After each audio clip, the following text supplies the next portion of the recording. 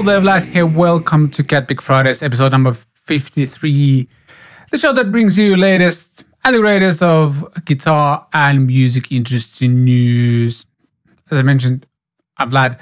And once again, I'm joined by my co-host, a fellow coffee mass consumer, the man who put this show together while I was driving with my family yesterday, and the YouTuber who I think you should subscribe to right now because he's so close to reaching the 2K subscribers.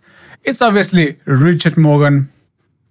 Rich, is the amount of hours you've practiced your thank you speech as soon as you reach 2K, have you practiced it for over 20 hours now? Well, actually, yes, but I'm going to say unlikely. I think I've devoted about 3 weeks to my speech so far. It's going to be a big one. 2,000 subscribers. Crazy. That's a lot. When you think about it, in the grand scheme of things, in the grand scheme of social media and YouTube, we are small fish, as is everyone in our little guitar niche, right? Yeah. I watch some channels that have, 15, 20 million subs. That's big. But if you sit down and look at 2,000, it's like, I don't know. Imagine playing a gig for 2,000 people. That's a pretty big gig. That's a very nice gig. That's the thing. It's online. That's like in the UK where I grew up. If you do the circuit of 2,000 capacity venues, you've definitely made it. More than. Especially these days. With even less, you're highly successful if you pack 500 to 1,000 people into the small clubs and arenas here. Yeah, that's really good. Yeah, 2,000, I'm still in the beginnings. I'm miles away from you. And we're both mere drops in the water of the bucket of subscribers that is, for example, Rick Beato. But maybe one day. If we keep this show interesting and exciting and informative, and we're the first people to get to some of the hottest new products on the market, you never know. I might get to 3,000 by 2030, and by then there will be another speech. Wonderful. Exactly. Actually, as a speaker, I just had to check. I'm at a very evil 6,666 subscribers, so yay. There's probably people who want to sub to you, but they're just like, I don't want to disturb that. So we'll keep it where it is. They're waiting for someone else to subscribe before they can be the 6,668th person to subscribe. Yeah, exactly. Yeah, so evil, as they scream in one of the Simpson episodes, I think.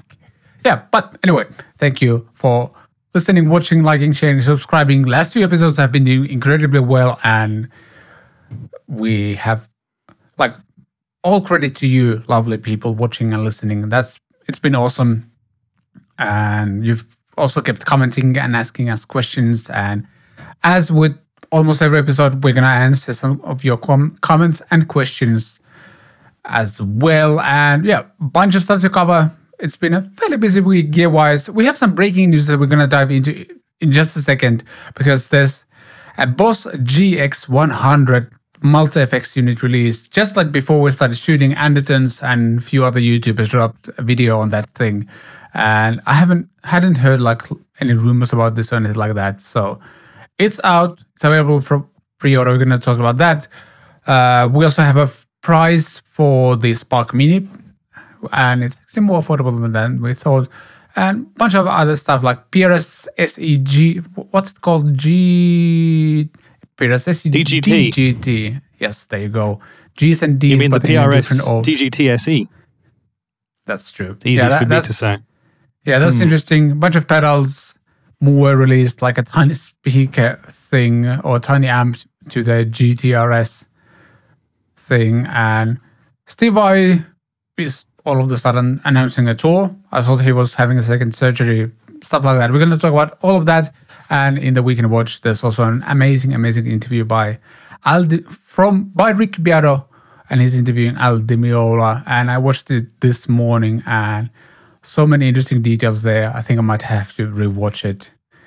But more on that later in the show. And just quick reminder, the show is available here on YouTube with the visual things and also on all the podcast platforms out there. And it would really help us if you give us a like, subscribe to the channel, leave us a comment, review, things like that you can do on all of those platforms. But without further ado, let's talk about things that have happened recently in recent happenings. This joke is always even more lame than I think it is. And yet I keep repeating it. Traditions, gotta uphold them. Yeah, let's go.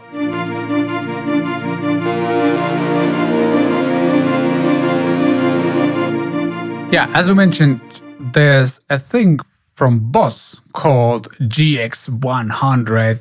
And based on the design, it looks like a baby GT series. GT1000, they have the bigger GT1000 and GT1000 core.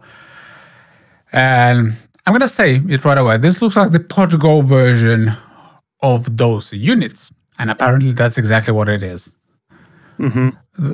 Though we haven't dived in super deep into the specs or anything like that just yet because it was just announced. There was one leak on the Gear page forums, but otherwise it was just announced. There's a video on Anderton's, for example, that you can see here on YouTube. And we've listened to a few tones. Sounds like a Boss unit, for better or for worse, I guess. That's how I would sum it up from quickly watching this video. It's funny, but we have a history and a tradition now of recording this show earlier in the day than the biggest product release of the next week. So we always seem to miss what's going to be coming out, but we're recording this the day before the Cat Pick Friday, so this is recorded Thursday morning, our time, and literally the same minute that we had organized our meeting to do this recording, we started to see these videos coming out of this product. So we've timed it pretty much perfectly, I would say. Oh, yes. But what we're going to have to do now is kind of go onto the Anderton's page and go onto the Boss page maybe and learn about this product with you guys because it's new to us as well. Vlad was saying he hadn't heard about it.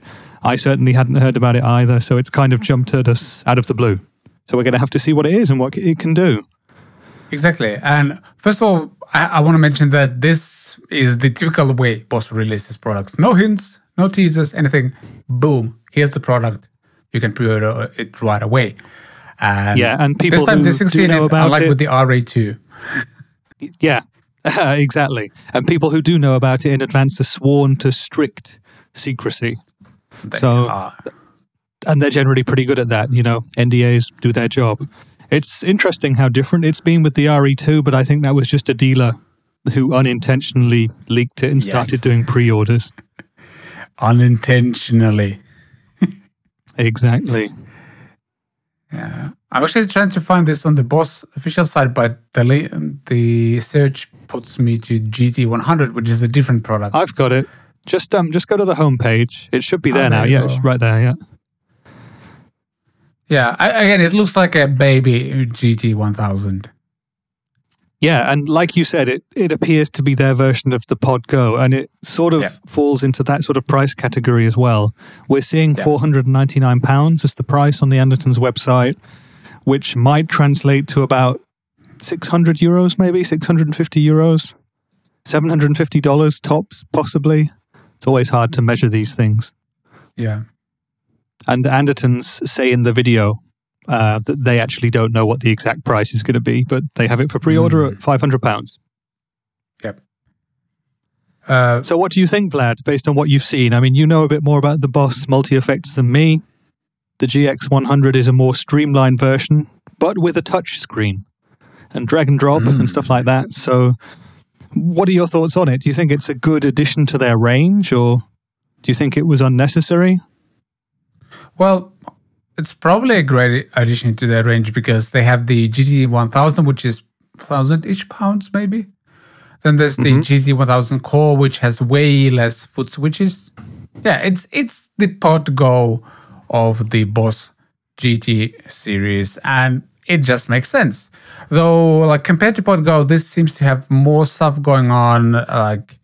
there's an option for Bluetooth. I think I read that you can like buy an external Bluetooth audio media adapter that allows you to edit and stream audio from an iOS or Android mobile device. So you can actually control this with a phone.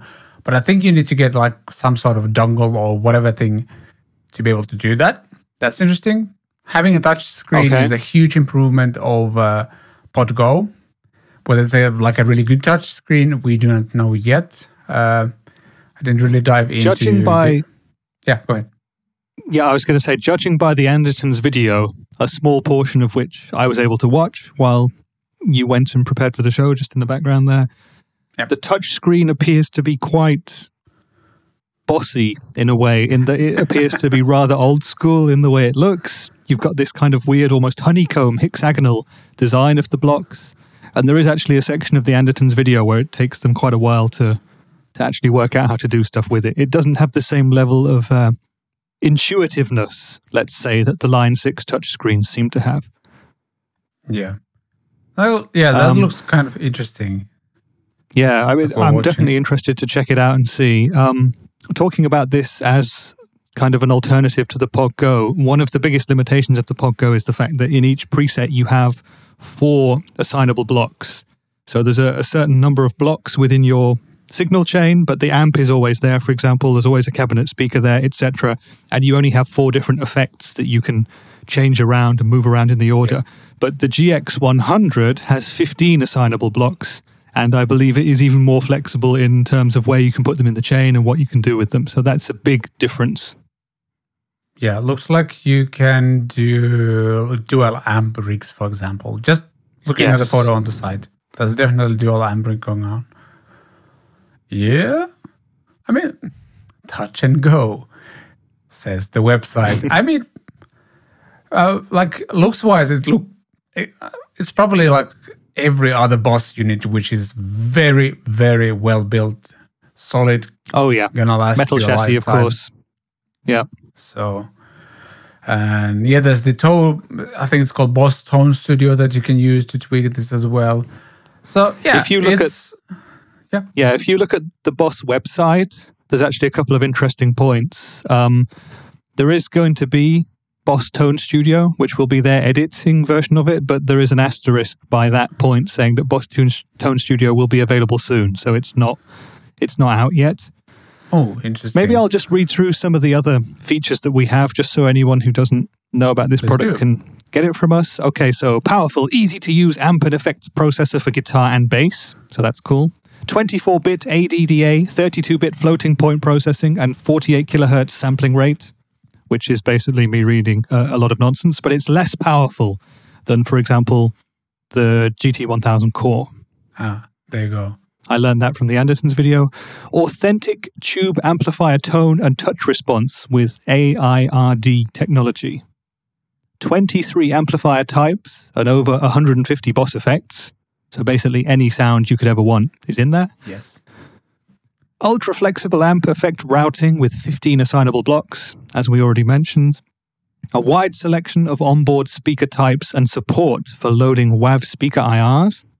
So that's going to be interesting. Nice. A streamlined modern design with intuitive color touch display and rugged metal chassis. Again, we've touched on that. Unlimited effects control with freely assignable onboard foot switches and expression pedal with toe switch. Connect up to 2 foot switches or an expression pedal for expanded control. Send and return effects loop for external pedals or the 4-cable method. A control jack for remote channel switching on your amplifier. MIDI in and out jacks and multi-channel computer recording via USB. Edit sounds from your computer with the Boss Tone Studio for macOS and Windows. That's not available yet. And as you also previously mentioned, Vlad, there is an optional Bluetooth audio MIDI dual adapter that allows you to edit sounds and stream audio from an iOS or Android mobile device. So they've thought of pretty much everything here. Yeah. You just have to buy a couple of extra things to get it to do 100% of what it can actually do. Yeah. This honestly, like, this doesn't feel like a dumbed down version of this unit. It's just a different, more budget-friendly take for those people who don't need all the processing power the GT1000, for example, has. How many foot switches? There's like there's basically 4 preset switches to C1, C2, some assuming like control is what the Yeah. C refers to. Like you can assign something to those switches for presets basically, and then two bank switches as well, and an expression control. Yeah. I guess it comes down to the sounds, and those are something that we haven't been able to check that much just yet because there's only a few videos out, and this product was released an hour ago. So Yeah, exactly. It's super fresh. It's box it is fresh very right now. fresh. I've heard a few of the tones from the Andertons video, and it sounds decent. It sounds like a Boss modeler to me. I do always feel like there's a little bit of a difference when you're using this against an amplifier in kind of a direct A-B comparison. But if you were to take this out and use it anywhere, I don't think anybody would really know. It's just a case of if you literally have a tube amp in a room and you have this next to it, you can hear a bit of a difference. Sure. Yeah, that's the thing. But in terms of this, carry on. Yeah, I think like with all of these modelers, it comes down to like, are you willing to spend the time to learn how to get the best sounds out of that unit? All of them have like their own quirks that you need to like work around to get the sounds you want. But I have zero doubts you wouldn't be able to like get really good sounds from this unit. Has a very extensive I/O as well, which is nice. Exactly. I'm And trying to find a photo of the I/O specs. So many different sounds and effects too. 23 amp types if you want to do that. 150 Boss effects, everything from, boosts and overdrives and distortions through to their more weird and atmospheric sounds. The slow gears on it has octave effects. It has pretty much everything. And I'm leaning more towards kind of, at the moment with the Pod Go that I have, to using that just as an effects device. The bit where most of the modelers fall down for me is kind of actually sounding like an amp and actually trying to run sort of analog drive sounds. So I'm always, I think, going to be wanting to run sort of analog drive pedals and an amplifier alongside this. And with the GX-100, you have the opportunity to run it 4-cable method in the effects loop of the amp. Take advantage of using an analog tube or solid state amp or whatever you're using and run this for the effects. And you have basically all of those amazing Boss effects sounds in there. Yep. Just had to check the Pod Go wide version, 359 UK pounds that is, and then this is 499. There's definitely a price difference. Hard to tell which one will sell more, but I guess a lot of people are. I know, there's a very, very loyal base with Boss where people just trust their products. There's people who have used Boss products for 30, 40 years, and it's just that consistency, durability that those products have. And I'm gonna say a lot of people are going to get the GX-100 because it's way more budget friendly than the GT range of units, and this could be the whole rig for a lot of people. It's just that I think there's so many modelers out there. Yeah, what we really need is some store to have all of them in the same room where we can actually go and try them all out, because they all have so many options. And I think at the end of the day, it's all about which one feels the best for you to use. Which one is easiest for you to tweak to get the sounds that you want. Because I think a lot of players just want to make music. Ultimately, that's the goal, right? That's why we buy all this gear. Yeah. That's why we play guitar. And you do run the risk of having too many options with a lot of these devices. And most of them do have way too many options and things that you can spend endless hours tweaking. But yeah, I like the look of this and I'm interested to try it. I'm a big fan of Boss as well. And I want to see how that touch screen is in reality, because it kind of looks like a computer game from the 90s or something. It does. It very much does. And I think we touched on this last week where we talked about the importance of actual guitar stores. And this again kind of reminds me of that. And what you just mentioned, I would love to go to a store and try a bunch of these out and compare because I think it comes down more to like the usability and like which kind of logic you kind of relate yourself most to. So like Boss has their own way of thinking, like this is how you structure your sound and this is how you operate everything. And Line 6 has their own, then there's the head rush and fractal stuff and some other units I'm forgetting right now. But like which one makes most sense to you and feels kind of most intuitive to use? I think that might be the unit to go with, because I think you can get great sounds out of all of these. So we're going to keep an eye out on like reviews and stuff, but as I mentioned, it's been out for an hour, so no in-depth reviews out just yet. And moving on to the next piece of news, the Positive Grid Spark Mini has a price, and it's actually cheaper than at least I predicted. I think I predicted somewhere like 200 plus range, and right now you can get it for $189, and that's a pre-order and ships in May. Also, they say, that the very first people to order it, the super early birds, I think they got it for $175, which seems very cheap, doesn't it? Yeah. And we're seeing that these are going to ship in May. The very first ones will have shipped in April, so they're almost ready. Yeah. Nice. But there's like a 500 unit run, and then there's this player special run is also 500 units. So I'm gonna guess this will run out very soon. How come there are 500 available at $189? There are 500 available at $195. It's exactly the same package. Why have some people already bought the $195 one instead of the $189 one? Oh yeah, what is in the player? That's a bit strange. Player special edition for $6 more. They both include bonus alternate Crimson grill. You can swap like grills on those amps if you want to. But this makes no. There's a power supporter tier, and then there's a player special. What? This makes no sense.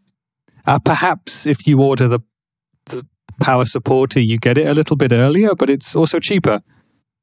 Yeah. Anyway, whatever. That's just something I just noticed looking at this now. But it's just also what I have to mention is that if you get it, like black units are almost all sold out, but if you switch to pearl, there's actually like 200-ish of them left. Interesting. Plenty of those left, yeah. Yeah, I guess I'm not surprised that more people want black. Yeah, if I was to buy one, I think I would get the pearl one, just because it looks a little bit different. Yeah. And it would also look really cool with the crimson grill, I think. Yeah, I totally agree. But I'm going to guess this will sell out really fast. And as I mentioned, it's more affordable than I thought. It's like the price of your average Bluetooth speaker, like a JBL or something like that. Yeah, I'm kind of tempted with one of these, but I really want to hear how it actually sounds. I wouldn't want to buy one if it didn't sound any good, but you never know. I guess we're going to have to wait until the NAMM show or whatever. Yeah, it will take time before this reaches Finland, I think. If we were to order one of these, Vlad, you're in Finland, I'm in Germany, we're seeing a price of $190. Would we have to pay customs on top of that? I assume we would. I think I would have to. Okay. I think it's everything over 50 euros, so they might have even lowered the threshold to like 20 euros. Like you have to pay VAT on it, I think. Plus possible like importing fees. So it's a little bit more in terms of customs plus the price of the unit, but still, it looks decent. I mean, I have a Yamaha THR, so technically I don't need anything else small, but this looks like fun. And it has that jamming app, you know? Yeah, as we're going to find out in the questions and comment section, somebody used exactly that argument to get a Spark Mini. I don't need it, but it was fun. Yeah, are you sure? We're going to find out later in the show. But if you want to pre-order one, we're going to drop a link in the show notes. So, and if you do, let us know. We'd love to hear why you are getting one, like your reasoning, or is it just like, it looks cool, I wanted one, and hit the order button. Yeah, let us know. And moving on to the next thing, Fractal Audio releases 2 new foot controllers, and they're called FC6 and FC12. And as you might guess, one has 6 foot switches and the other one has 12. You can guess which one is which. And you can use this to control your XFX3, FM9, and FM3 units. What's kind of funny is the fact that prices for these I think I saw the prices somewhere, just scrolling. Did I just scroll past them? Yeah. So the 6 foot switch unit is $549 US, and the 12 one is $749. So for the price of the foot switch, you can get yourself a Boss. What was it? GX-100, whatever it was. No, yeah, GX-100.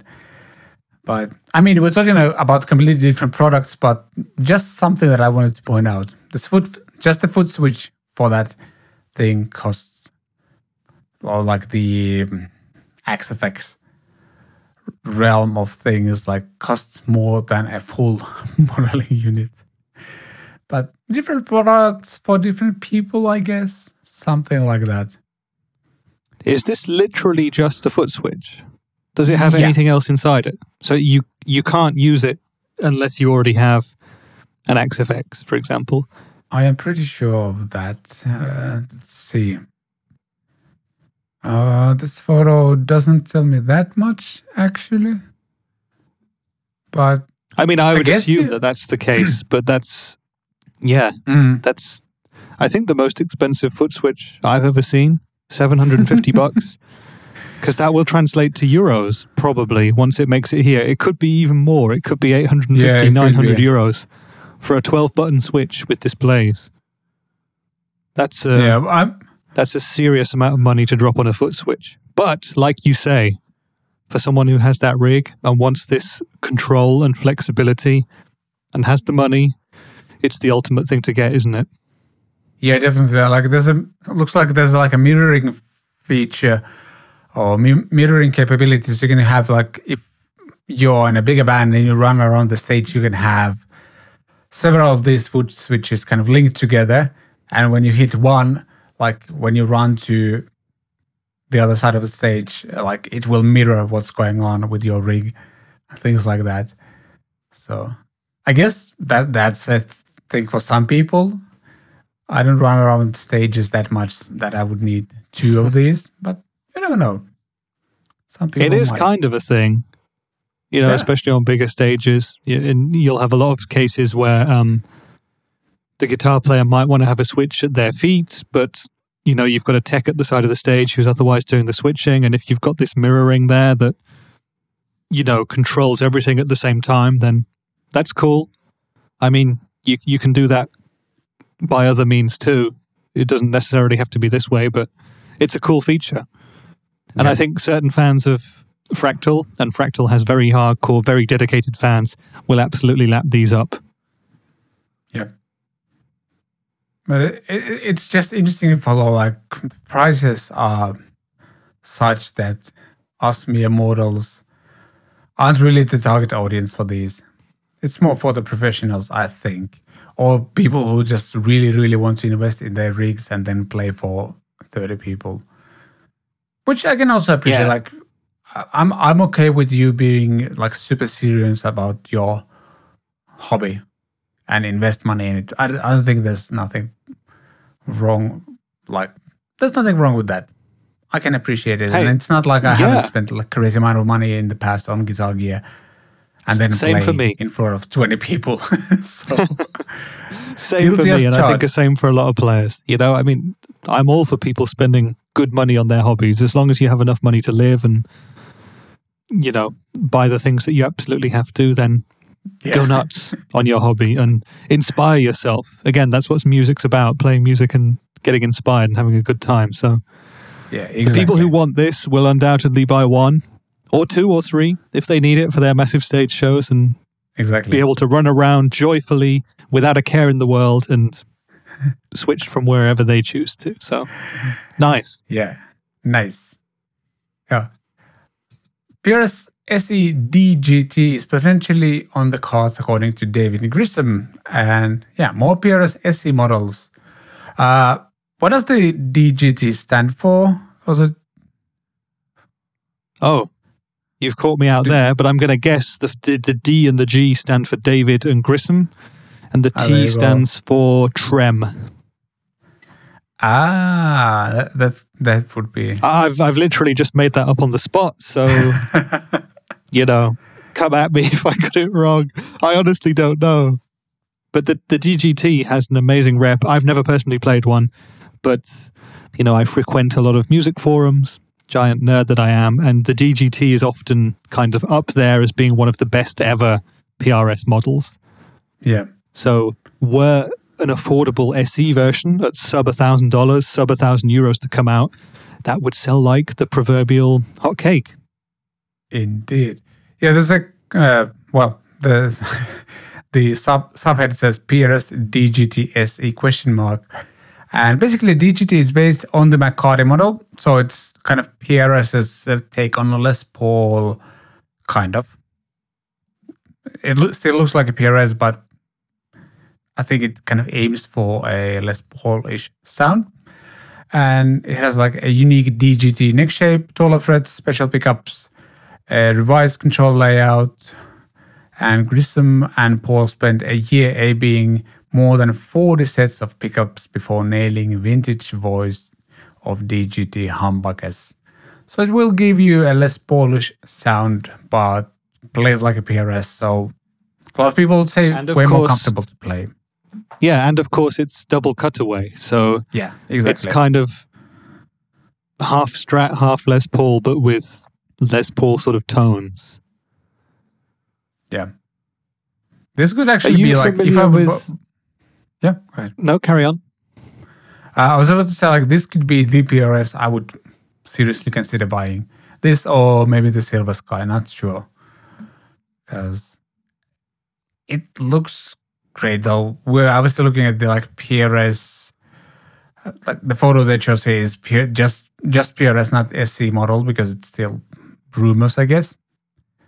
But still, I'm interested. Yeah, I am interested. We don't know for certain that there's going to be an SE version, but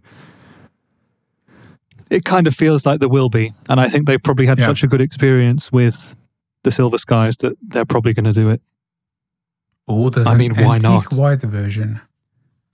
I think the only thing they've got to kind of start thinking about is at what stage do these SE guitars become so good that we start to harm the sales of the full price models. I don't know if that will ever be a genuine issue, but if they do more and more of these, then I think more people will start buying the SEs, obviously. But then again, like I think they're moving a lot to what Fender does, for example, because they have the Squires, then there's the Mexican range, then there's different tiers of US range as well. And I think PRS is kind of moving towards that. The most affordable SEs are very affordable, 300-ish euros. I think you can get something for that money already. Oh, really? And yeah, 300, 400 euros. You definitely can get some PRSs at least. SEs, that is. And then you go up, I think, higher-end SEs. So your Silver Skies, some other like Zach Myers signatures, which are like really good quality instruments already. What is the like made in the US but stripped down range called? I'm forgetting. Other S2 or something. I don't remember what the range is called. But then there's like that 1,000-ish euros range. And then when you go up a few hundred euros from that, then you are already able to get some of the actual made in the US PRS. Well, actually, the S2 range is also made in the US. It's just stripped down. Maybe they save a bit of money on some of the QC and stuff like that. So they kind of have the structure also like, and probably it's one of those things like the more you have like entry level PRSs, people get used to like it's a lot of that has to be about the feel. Like people get used to how those guitars feel to play. They're pretty comfortable, ergonomic. And then when you get the means, you might want to upgrade to the next step, next one, and next one. They have that path you're now, right. I think. So, and having like a DGT and bunch of other these type of instruments in like sub €1,000 range is a great idea. And like I think like the Silver Sky, for example, the SE Silver Sky, like I think a lot of people might get that, and then maybe just because they want that extra 5% of mojo, they might upgrade to the US made Silver Sky at some point. So I think they built that's a a model. valid point. Yeah, I could see like that is probably their plan. And I'm guessing like now that they've been building SE models for, it has to be over 10 years now at least. 10, 15? Something like that, maybe. I think they're probably making like a very decent profit on the SE models as well. So,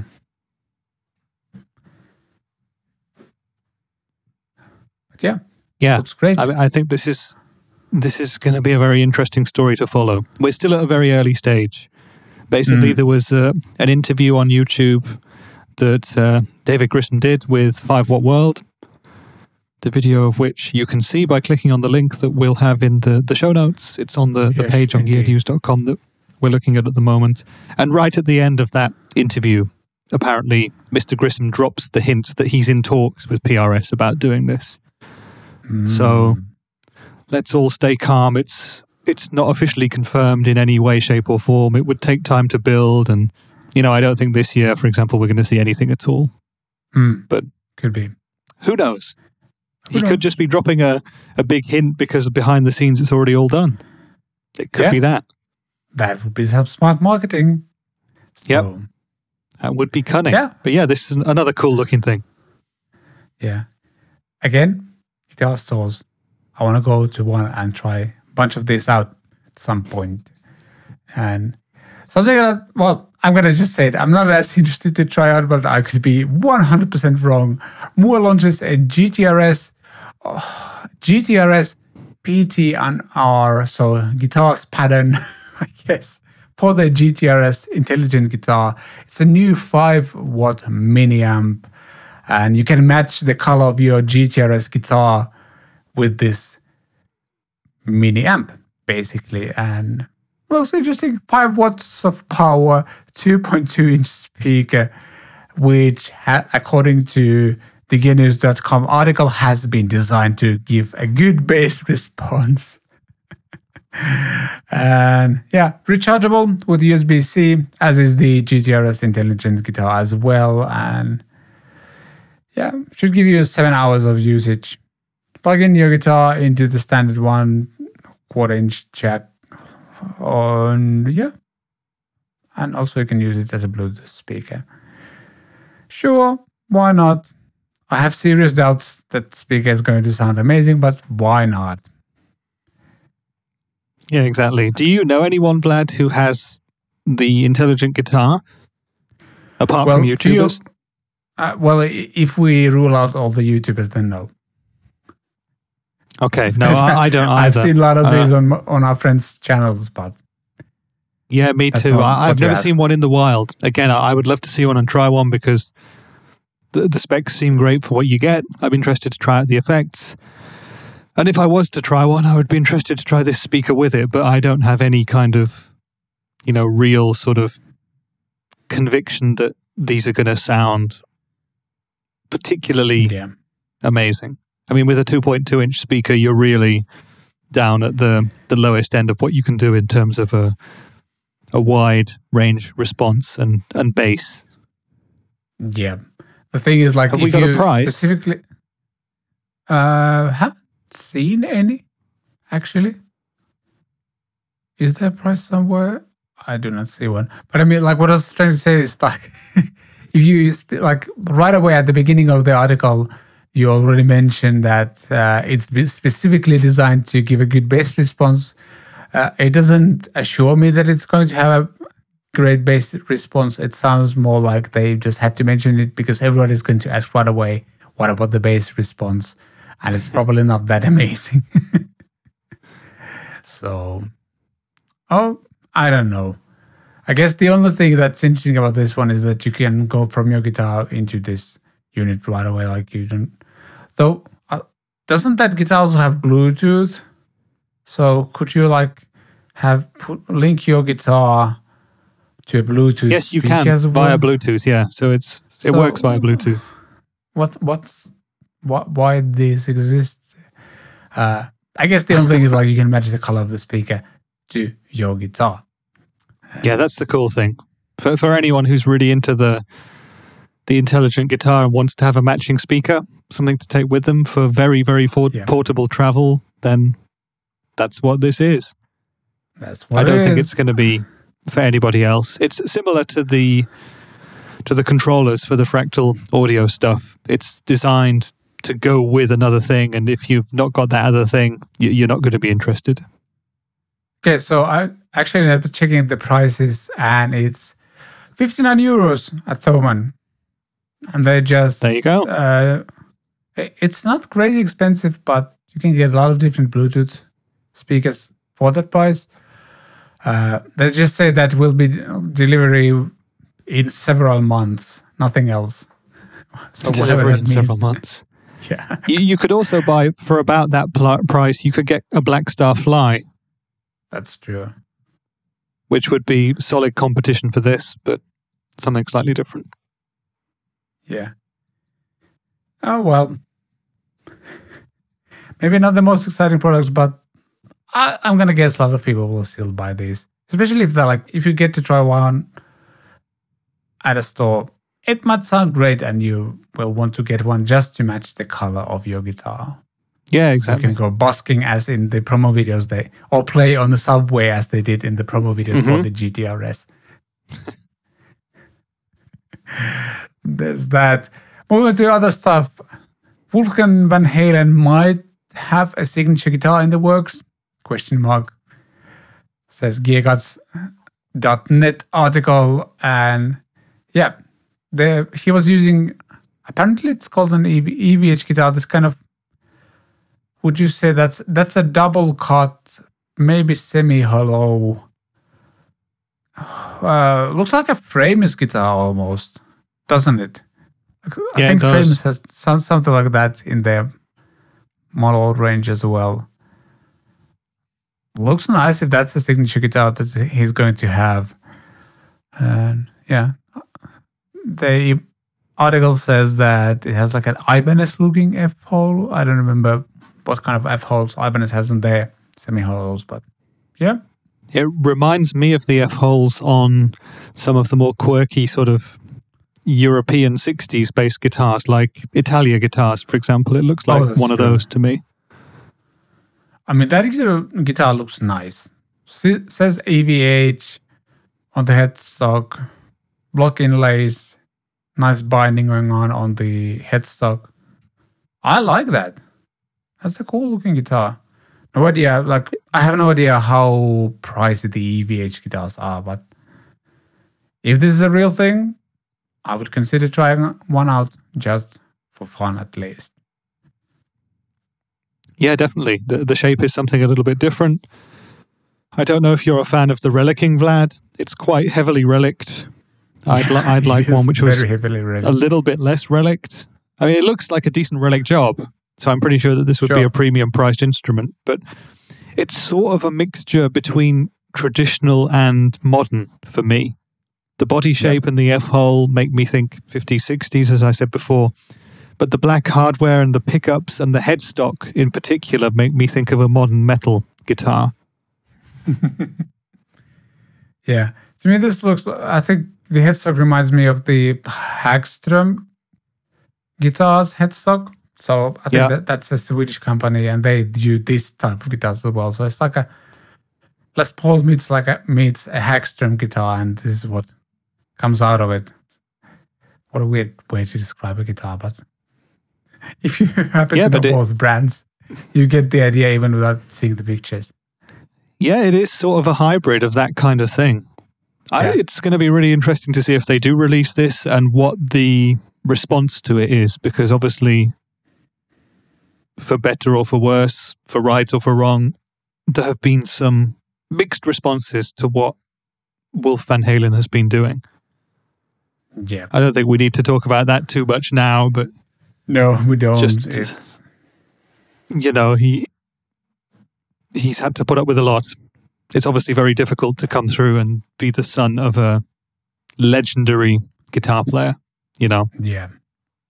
But yeah, it's going to be interesting to see if he has a signature guitar, if people will choose to purchase that signature guitar. Yeah. That's the thing. But we'll keep an eye out on this story, and we'll see whether there will actually be a signature guitar in the future.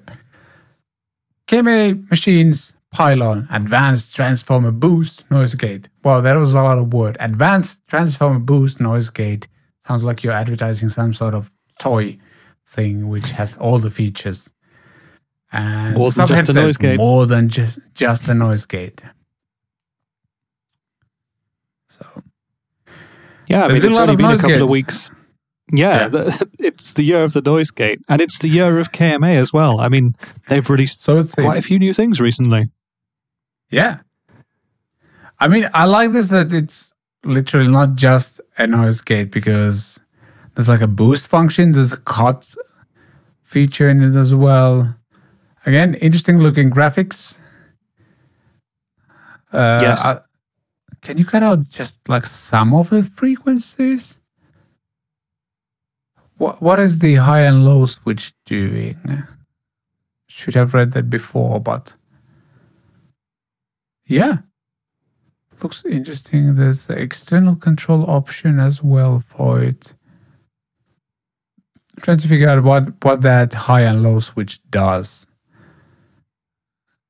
Gonna read it. You can use 2 different modes to match the mode of action to your game. High mode ensures softly fading tones, while low mode closes super fast. There you go. That's smart. So 2 different kind of thresholds for a noise gate. Ideal for palm mutes or chugga a la Ola England. As soon as the gate grips, the color of the LED changes from white to blue.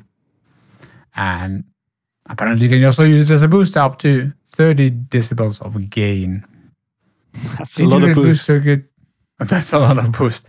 Can help fine-tune your sound, but it also serves as a damping element as well. And then the cut control tightens the bass and provides mid-emphasized and cutting lead sound when you push the preamplifier of the amplifier into saturation. Sounds like they've thought of all the different options, like all the different ways people use noise gates for leads and stuff like that, and you can fine-tune this to all of those things. Sounds like a KMA product to me. So, yeah, exactly. Well done. Just thinking that next level beyond. I feel like a noise gate is kind of one of the last pedals that many players will buy, because it just, in a way, it doesn't actually seem to do anything in some respects. Kind of. Yes, it does do something, but it's not. It doesn't make your guitar sound different or give you a zany effect or anything like that. So at least for me personally, a noise gate is the last thing I would be considering, particularly because I don't play much super high gain stuff. But that said, with the extra options on this one, it takes you beyond just being a noise gate. So for me, for example, I could imagine that boost being pretty cool. I don't think I'd ever need 30 dB, but there we go. Yeah. Again, looks cool, looks KMA. They have this, I don't know, there's almost like maybe Egyptian vibe to a lot of the designs. I'm not sure what kind of mythology it kind of takes its inspiration from. Maybe need to ask Enrico one of these days. But yeah, looks nice. And it says that the KMA Machines Pylon is made in Berlin and costs 189 euros. So in the same price range as a lot of the other noise gates that have been released recently, including, let's say, the Rev G8, also known as Gate. Exactly. Big competition for that one. Yeah, true. And speaking of pedals, GHS Pedals Overdrive preamp is based on a pedal that never existed. Josh Scott gets super geeky with this pedal release based on something that supposedly never existed. A very classic looking overdrive preamp pedal, which doesn't have too many controls on it. And it's based on a DoD overdrive preamp 250 that never existed. This new overdrive preamp from GHS pedals looks a bit like gray and yellow incarnations that did get released but has a different voice. So yeah, sounds like a passion project from Josh once again. Yeah, he's done a lot of these recently, and this is the newest of them. There's already videos out there. Our good friend Eirik from Living Room Gear Demos has a video of this pedal. Go and listen to that to hear how it sounds. I think pretty much every guitar player is familiar with the DoD 250 and the tonality that gives. You'll know other pedals like the MXR Distortion Plus, which I believe was the basis for the 250, or at least it's basically the same circuit. And there's a great video on the JHS channel where Josh talks about the legend of the DoD 250 and the progression of that pedal. And this new overdrive preamp is based on a version of that pedal that was never produced, but he found some kind of prototype or pre-series version that was never built into a commercial release, and that's what this pedal is based on. Yep. Looks interesting. I have to give a few demos a listen to find out how it sounds. It's not too expensive. $179 though I think there was a limited run. Yeah, there's a limited run of 250 units in the same big box format as the original pedal that they stumbled upon, so you can be a pedal geek as well. But then I don't think the smaller version is a limited run. It's probably just one of the standard pedals now in the GHS range. So yeah. So there you go. They've done a lot of homages recently. We've seen the Fuzz series. We've got this, but they've also done more original stuff. The 3 series, for example, their more affordable range, which is under $100 or around €100 for a pedal. So you can get pretty much everything from JHS these days. And because their marketing and YouTube channel is so damn good, I guess all their pedals are selling in massively high numbers. They're a real good example of a company who's just doing this social media thing incredibly well. Yep, absolutely. And I'm guessing there's a bunch of old JHS pedal boards as well. If you happen to have one, let us know. Send us photos at podcast at catpixstudios.com. If you got a full JHS pedal board, let us know.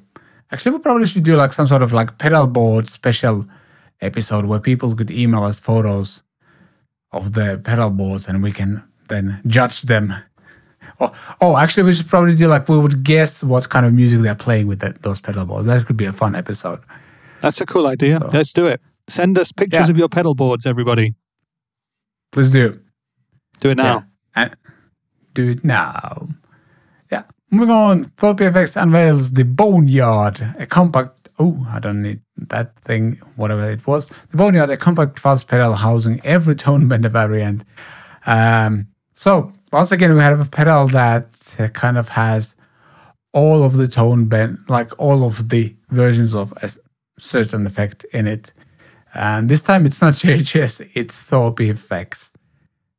But of course, don't forget that JHS has their Bender fuzz, which is very similar to this one. That's true. Indeed. Yeah, the musicradar.com article says that after spending a number of years gathering enough Germanian transistors to build a fuzz pedal that Adrian Thorpe describes as his idea of the ultimate tone bender, Thorpe FX has unveiled the Boneyard. And they have this, he's an ex-military guy, so they have this military-themed pedals.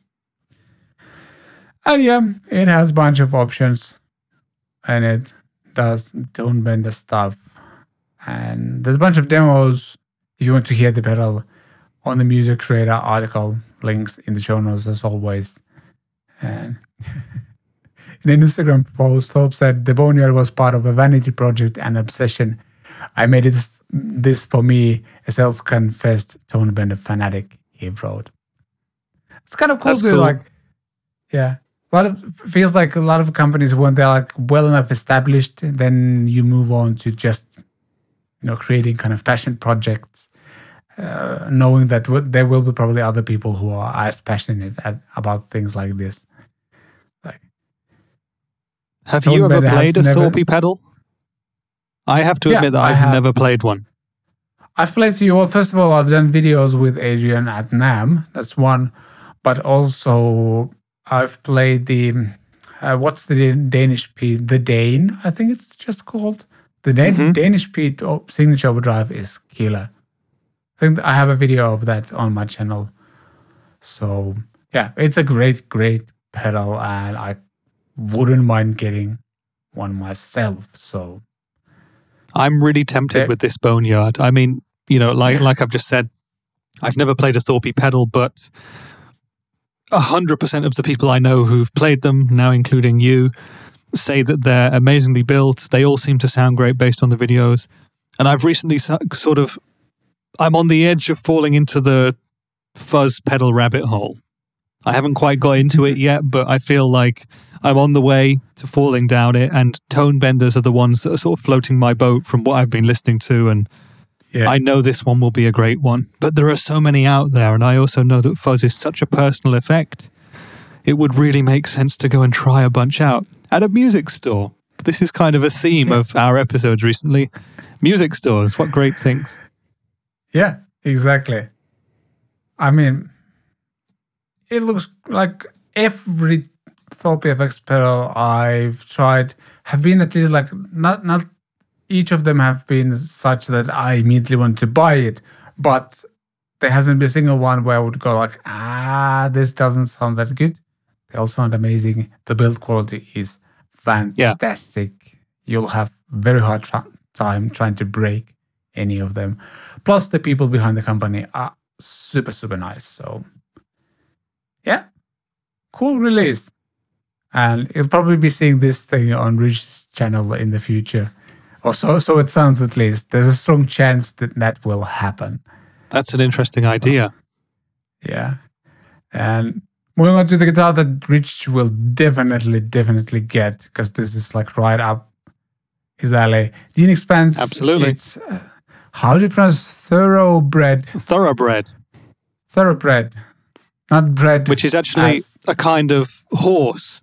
I guess it can refer to other animals, but like a thoroughbred racehorse is like a very purebred horse, like through very kind of tight ancestry lines, bred with only the best horses. And this Dean is a thoroughbred in that respect. Yeah, explains the name of the guitar then. Yeah, basically it's a single cut with a Floyd Rose. Something that we both love. And gotta love a Floyd Rose. In our daily playing.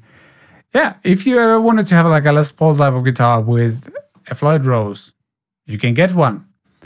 24.75 inch scale, nice quilt maple top on the guitar as well. Any word on the pricing? Let's see, $1,000-ish or so. Maybe That's pretty more. cheap for a thoroughbred. I would have expected more, to be honest, although I don't know too much about this instrument, but the specs are really good. Yeah. Ebony fretboard. They are. The Floyd Rose, as you mentioned, Seymour Duncan pickups. It's a shred machine. Again, if you can get past the Floyd Rose, if that's your thing, awesome. If you don't enjoy the issues that come with owning a Floyd Rose, for example, when changing strings or tuning, then you won't want this. But this is for a specific kind of person. I've never owned a Les Paul type guitar with a trem on it, like the DGT, or with a Floyd Rose on it, like this one. I don't know if it's something which I need in my life at all, but this does look like a beautiful guitar from a distance. Yeah. Yeah, I guess like I completely understand the kind of appeal of a Floyd Rose, because I have owned few Floyd Rose, or whatever the Ibanez tremolos are called, not Floyd Roses, but similar. Once you set it up properly, like it just stays in tune. You just pick it up, maybe do very slight fine tuning, if even that, and you're good to go. It just stays in tune, and you can do all the whammy bar tricks you want.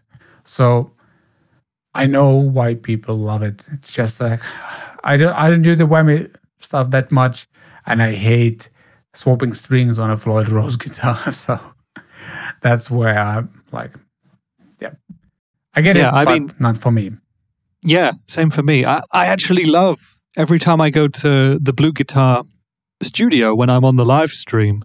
I love having a little bit of a riff on the ESP Alex Byrort model that we have there with the Floyd Rose. It's fun just to do that thing, but recently that guitar has been in need of a bit of a setup, and if you need to do that to a Floyd Rose guitar, you can't just do it in the way that you would with a more standard instrument with a standard bridge and with standard tuners. It's just much trickier, and that for me is something I wouldn't want to own probably for that reason.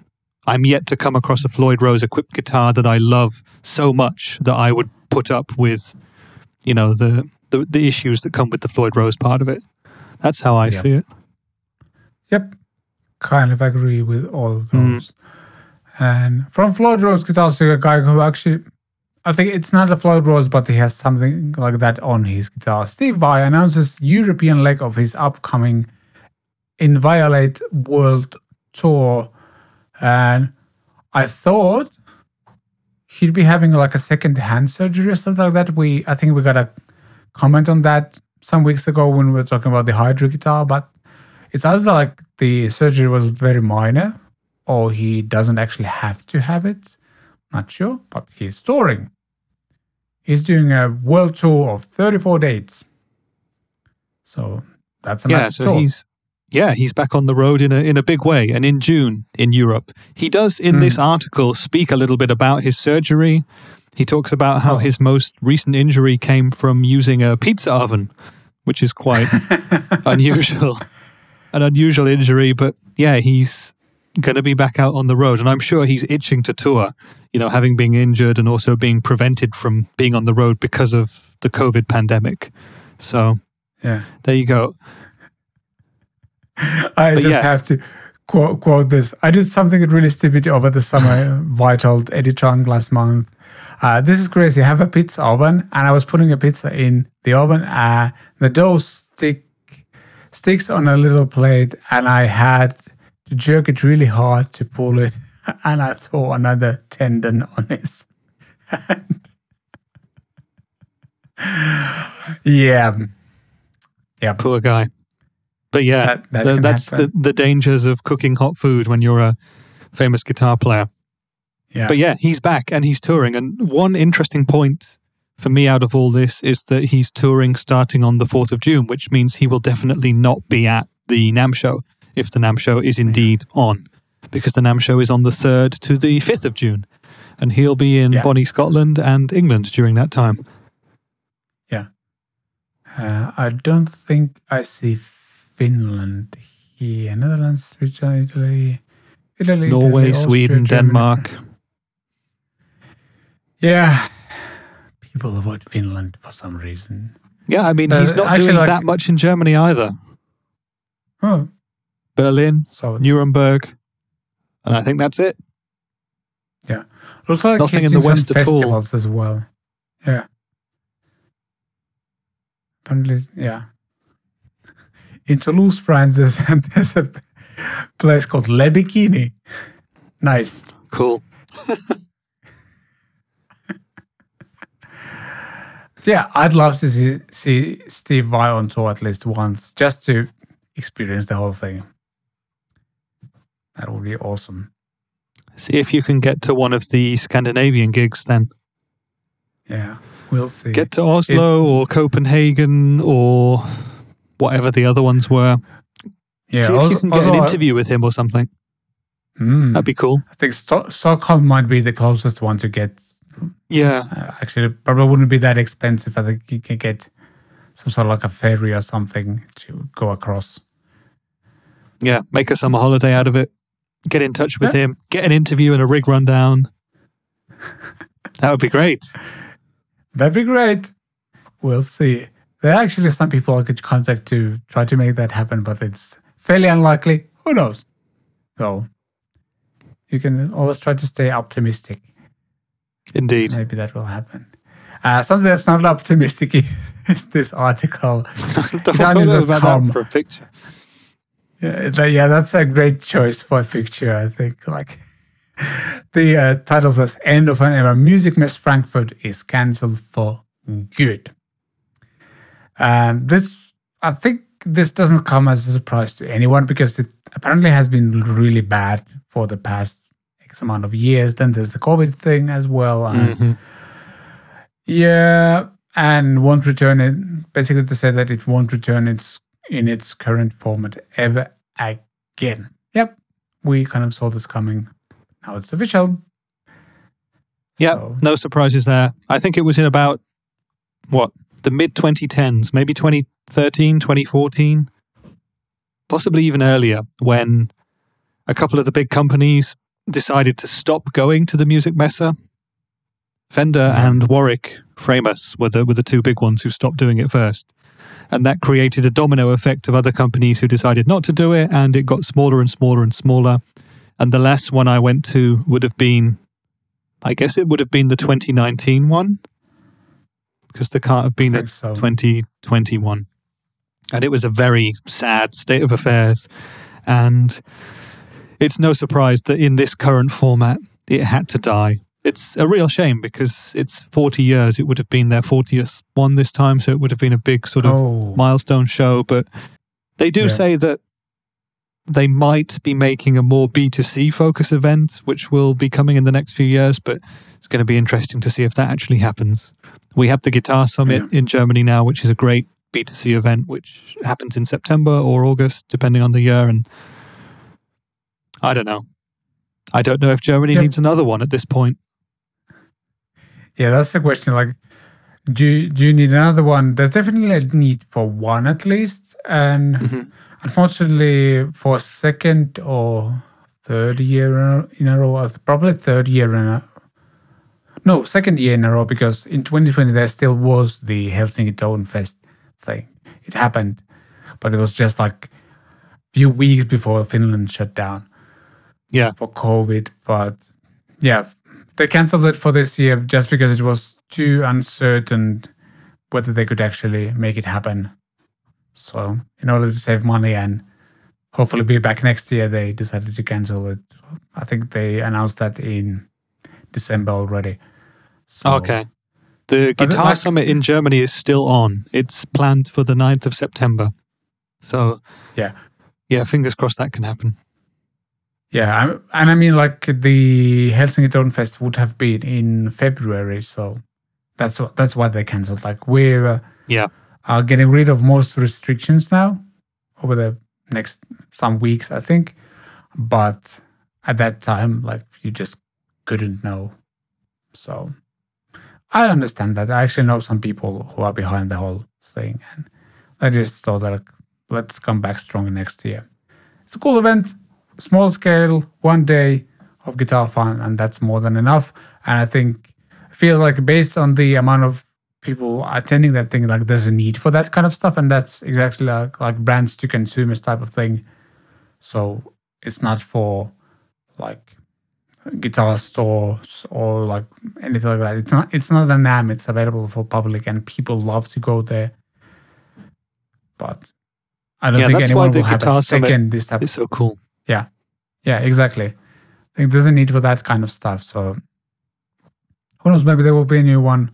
I'm yet to attend a single Guitar Summit. One of these days I might. It would be fun. I think what we want to do next is to answer some of your questions and comments in a section that is called Questions and Comments. Yeah, first question comes from, technically it's not a question, it's more of a comment. David K. Early bird pricing is sub $200. I don't need it, but I bought it. And we're talking about the Positive Grid Mini, a Spark Mini. And I'm going to guess a lot of people are going to buy it because it's not that expensive. It looks fun. I'm going to say that. So why not? And as we mentioned earlier in the show, when we talk about the pricing, yeah, I think there will be a lot of people impulse buying this just because they can. Sub $200 is cheaper than a lot of boutique overdrive pedals, and you get a whole amp for that way price. Cheaper. Yeah. Yeah, I think a lot of people will fall into this category. I think ultimately, who needs almost anything when it comes to gear? Basically nobody, but you know, the tone is in your hands. We want it. Yeah. Yeah, that's the thing. Like, it falls into like impulse buy category, unlike the biggest spark, which is again 500-ish euros or so, whatever it was. Yeah, I totally get it. Still hasn't sold out, Spark Mini that is. So yeah, link in the show notes for you to check out whether it's still available for pre-order. And question, more specifically, comment number 2, we're trying to figure out what was the bass Rich has. And John Gibbons says that it looks like a vintage modified 77. And I think you commented on that video as well that you found out what bass it is. What is it? Yep. And John is right. It is a Squier vintage modified 77S. Yay. So based on a specific model from 1977. It is kind of just pretty much a standard jazz bass with the maple neck, and it has the Strat knobs, and that's about it. Yeah, and white block inlays. So yeah, I suppose that's a bit of a difference. It's mostly a cosmetic thing. It's one of those where like a lot of the old models are just sort of removed from the Fender and Squier websites, so there's not much in terms of official information that you can find, but there's forums out there, and there are some sort of Squier wiki pages where you have plenty of information about these models. But if you Google Squier vintage modified jazz bass 77S, you'll find images and some specs and features of this very bass. Yep. So Happy thank times. you, John. And yep. Well spotted. Now we know what you got. Yes. Finally, I know what instrument I purchased a couple of years ago. That happens. And comment number 3 comes from Luis Diaz, who, again, on Spark Mini. And he says, I'm going to pass on this. I have the big one already, and I'm eyeing the Boss Katana Air. He asked something else as well. We're going to address in a second. But yeah, I get it. Like, if you have the big one, I don't think there's any reason to get the Spark Mini. Maybe I'm wrong, but that's how I think, at least. It just makes a lot of sense to not get one. That's what I'm trying to say. Yep. I also wonder, like, Boss Katana, I guess it's maybe cheaper. No, it's actually like no, I think it's expensive. A fair bit more expensive. I'm just going to check what the Boss Katana Air costs. But if you have the Spark, do you need the Katana Air? Yeah, that's something that I wonder as well. Like, the Boss Katana Air is 420 euros in Germany. So it's just a little bit cheaper than the Spark, the biggest Spark, I think. Yeah, I'm not sure why would you need to get to the Katana Air if you have the biggest Spark. Maybe they're different enough. Yeah. So, interesting.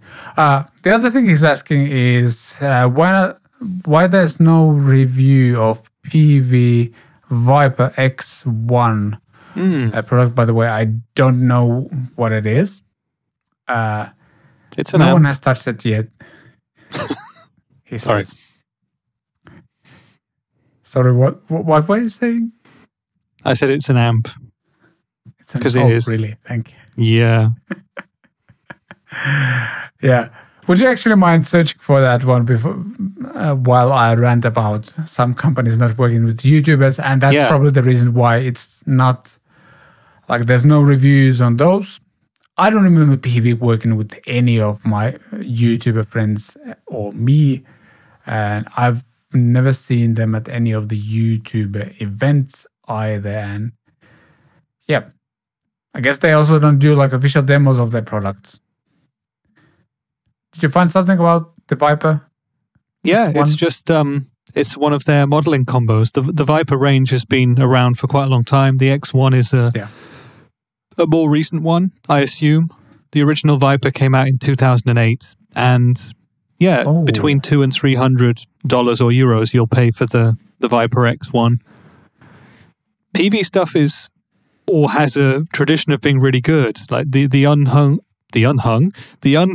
hero of guitar amps or gigging amps in the UK for a long time was the PV Bandit, Simple amps that sound great, were reliable, and just did the job. And I remember trying a Viper some years ago, and it was fine. It was similar to all the other modeling amps out there. I've not tried the Viper X1, but just looking at it now, it looks to be very similar to some of the others. It has a bunch of different options, connectivity, sounds.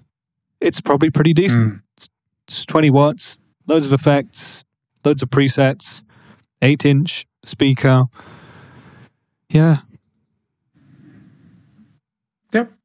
I guess it just comes down to the fact that they don't work with YouTubers, and maybe it's not a Line 6 product where people would buy, or a Strymon product where you could buy it and do a demo of it, and then you would still able to sell it for like almost the price of a new unit and also get a lot of views.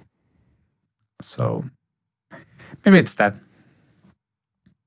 Also, I haven't seen like PV work with YouTubers like almost at all. I don't recall seeing that either. And I mean, it's a very valid question that Lewis asks as well, because I don't think anyone's really touched that Viper X1 amp in terms of kind of, the more well-known channels that we know. There are obviously videos out there, and even PV has a video of it themselves, but no one in our little sort of circle has touched it. Yep, exactly. The next mega question / comment comes from Poo Ninja. Oh, look, that graphic almost covers our faces, which some people might find a good thing as well. Anyway, first of all, he mentions about the Spark Mini omnidirectional bass. That's that's a fun marketing term. Like bartender yelling last call for band prices. Band prices having a 10% markup, and the actual last call is still hours away.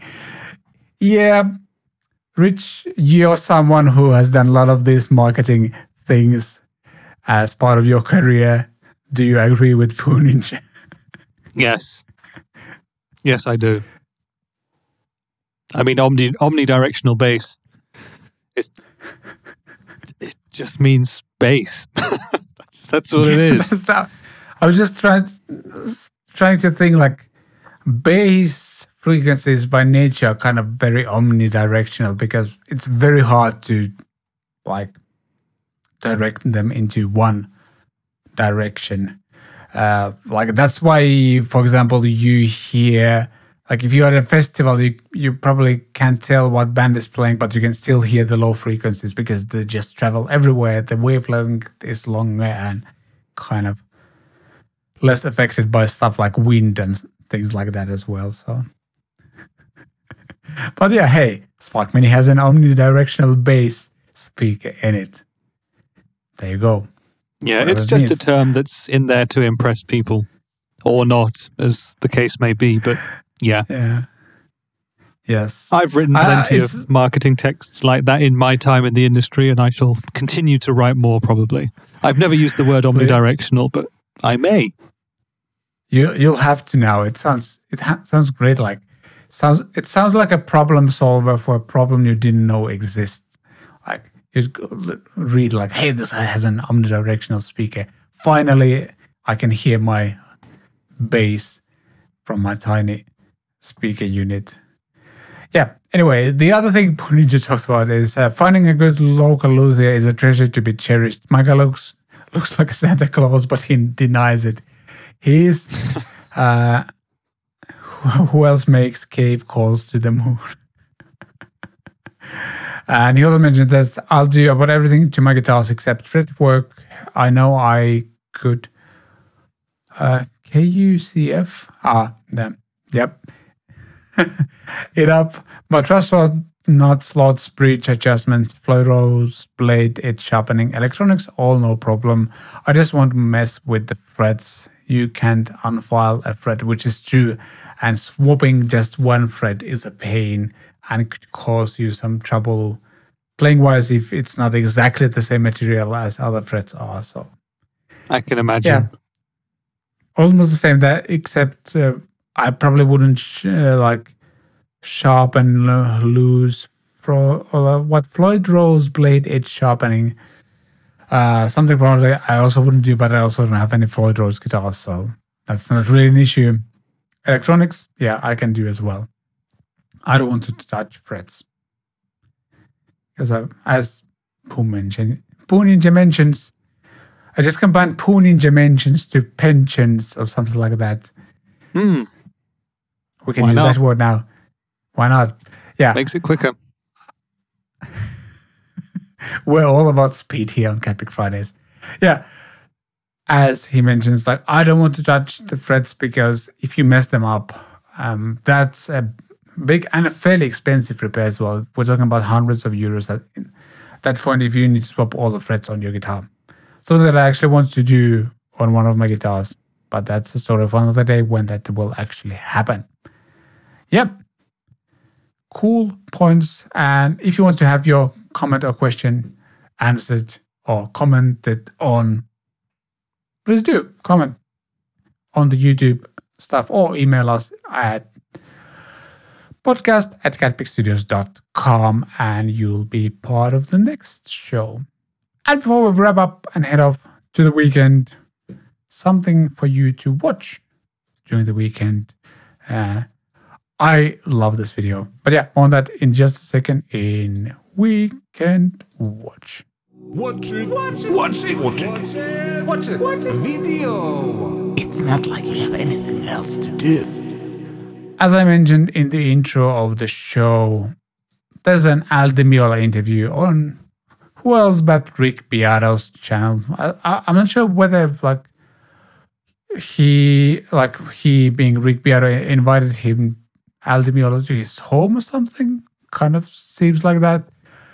But it's a very fascinating interview. Al actually plays quite a lot in this interview as well. And I don't know, he's such an interesting guy, like an amazing career, and he's influenced so many different kind of styles of guitar players. Because I know, for example, like John Petrucci is very heavily influenced by Al Di Meola. And if you listen to what Al Di Meola plays here, and then you listen to some of, like, let's say, Dream Theater song intros, there's very, very strong Al Di Meola vibes. And all the alternate picking stuff he does. And he's a fantastic player.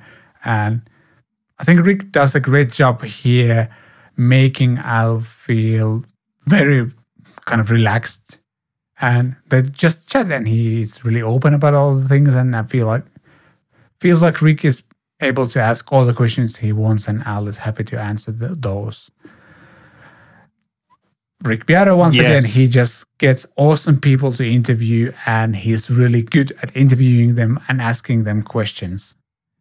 And you can just see a smile on his face through these interviews. Same goes for, like, I think we had Brian May interview some weeks ago as a Weekend Watch. And like, when you hit play, I can almost guarantee you'll probably sit through the whole interview just because it's very, very interesting stuff. Yes. I haven't watched this yet, but it's looking good. I've interviewed Al Di Meola as well. I interviewed him for Hughes and Kettner a few years ago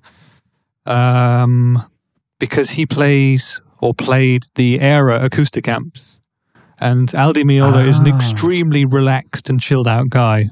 And it was quite I'm not going to say a hard interview, but it was an interview where I had to be quite active in that sense. Based on the look on Al Di Meola's face there, he's much more comfortable being sat at home. He looks nice and happy and stuff. I just remember when we released the Hughes and Kettner video, some people started commenting saying, "Is Al okay? He looks like he's about to fall asleep." And I was like, oh, all right. That's just the way he is. He was super nice, super cool guy. His family was there and stuff. It was really, really nice to hang out with him. It was a decent enough interview, just talking about this acoustic amp, which he used for gigs, but there was no passion there or anything. So, Yeah. it was a tricky one. It was on his Opus tour must have been 2018. But yeah, Rick seems to be doing a great job there. I do like his interviewing style. He does it more in kind of the chat style, Yeah. just goes in and follows wherever it goes, So I shall be looking forward to watching this one. Al Di Meola is an incredibly talented musician. We watched the show, and what a wonderful player and a great kind of band leader as well. He had a pianist with him that night and an accordion player. And interesting. they were incredible. It was an amazing show. Really, really good. But yeah, to go back to this video with Rick, looks fun and I look forward to watching it. And I think this is probably Al Di Meola's home, based on the guitars there in the background, based on the poster and stuff.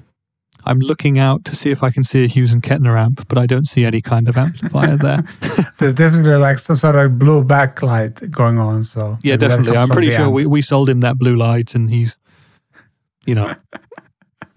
keeping the faith there. I don't know if he plays the H&K stuff anymore, but yeah. Highly recommend. That's just a very, very interesting interview to watch, and he's one of the greats. And as I mentioned, he plays quite a lot in this interview, and there's something about like when he plays, you just like all of your senses kind of heighten a little bit, and you just focus on listening to what he's playing, and like everything else kind of vanishes around you. I love that. That's exactly what it was like when I watched him play. He couldn't play in our interview because we did the interview after his sound check and even after dinner before he did the show. So we had like 20 minutes. It was like 20 minutes before the doors opened, and we actually did it in the little kind of lobby bit right at the entrance of the venue. So people were starting to sort of appear there, and we were like, I was noticing out of the corner of my eye, okay, I'm going to have to finish this very quick. But yeah, it was all good. Yeah. Actually, I was like, just remembered, as I mentioned, like Petrucci is heavily influenced by Al Di Meola. And there's an album called, I think, is it called An Evening with John Petrucci and Jordan Rudess, so the piano/keyboard player. Yeah. And they do this duo instrumental stuff. And actually, another thing of it, it's very, very Al Di Meola influence. Like he plays that kind of stuff with his nylon string here. And yeah.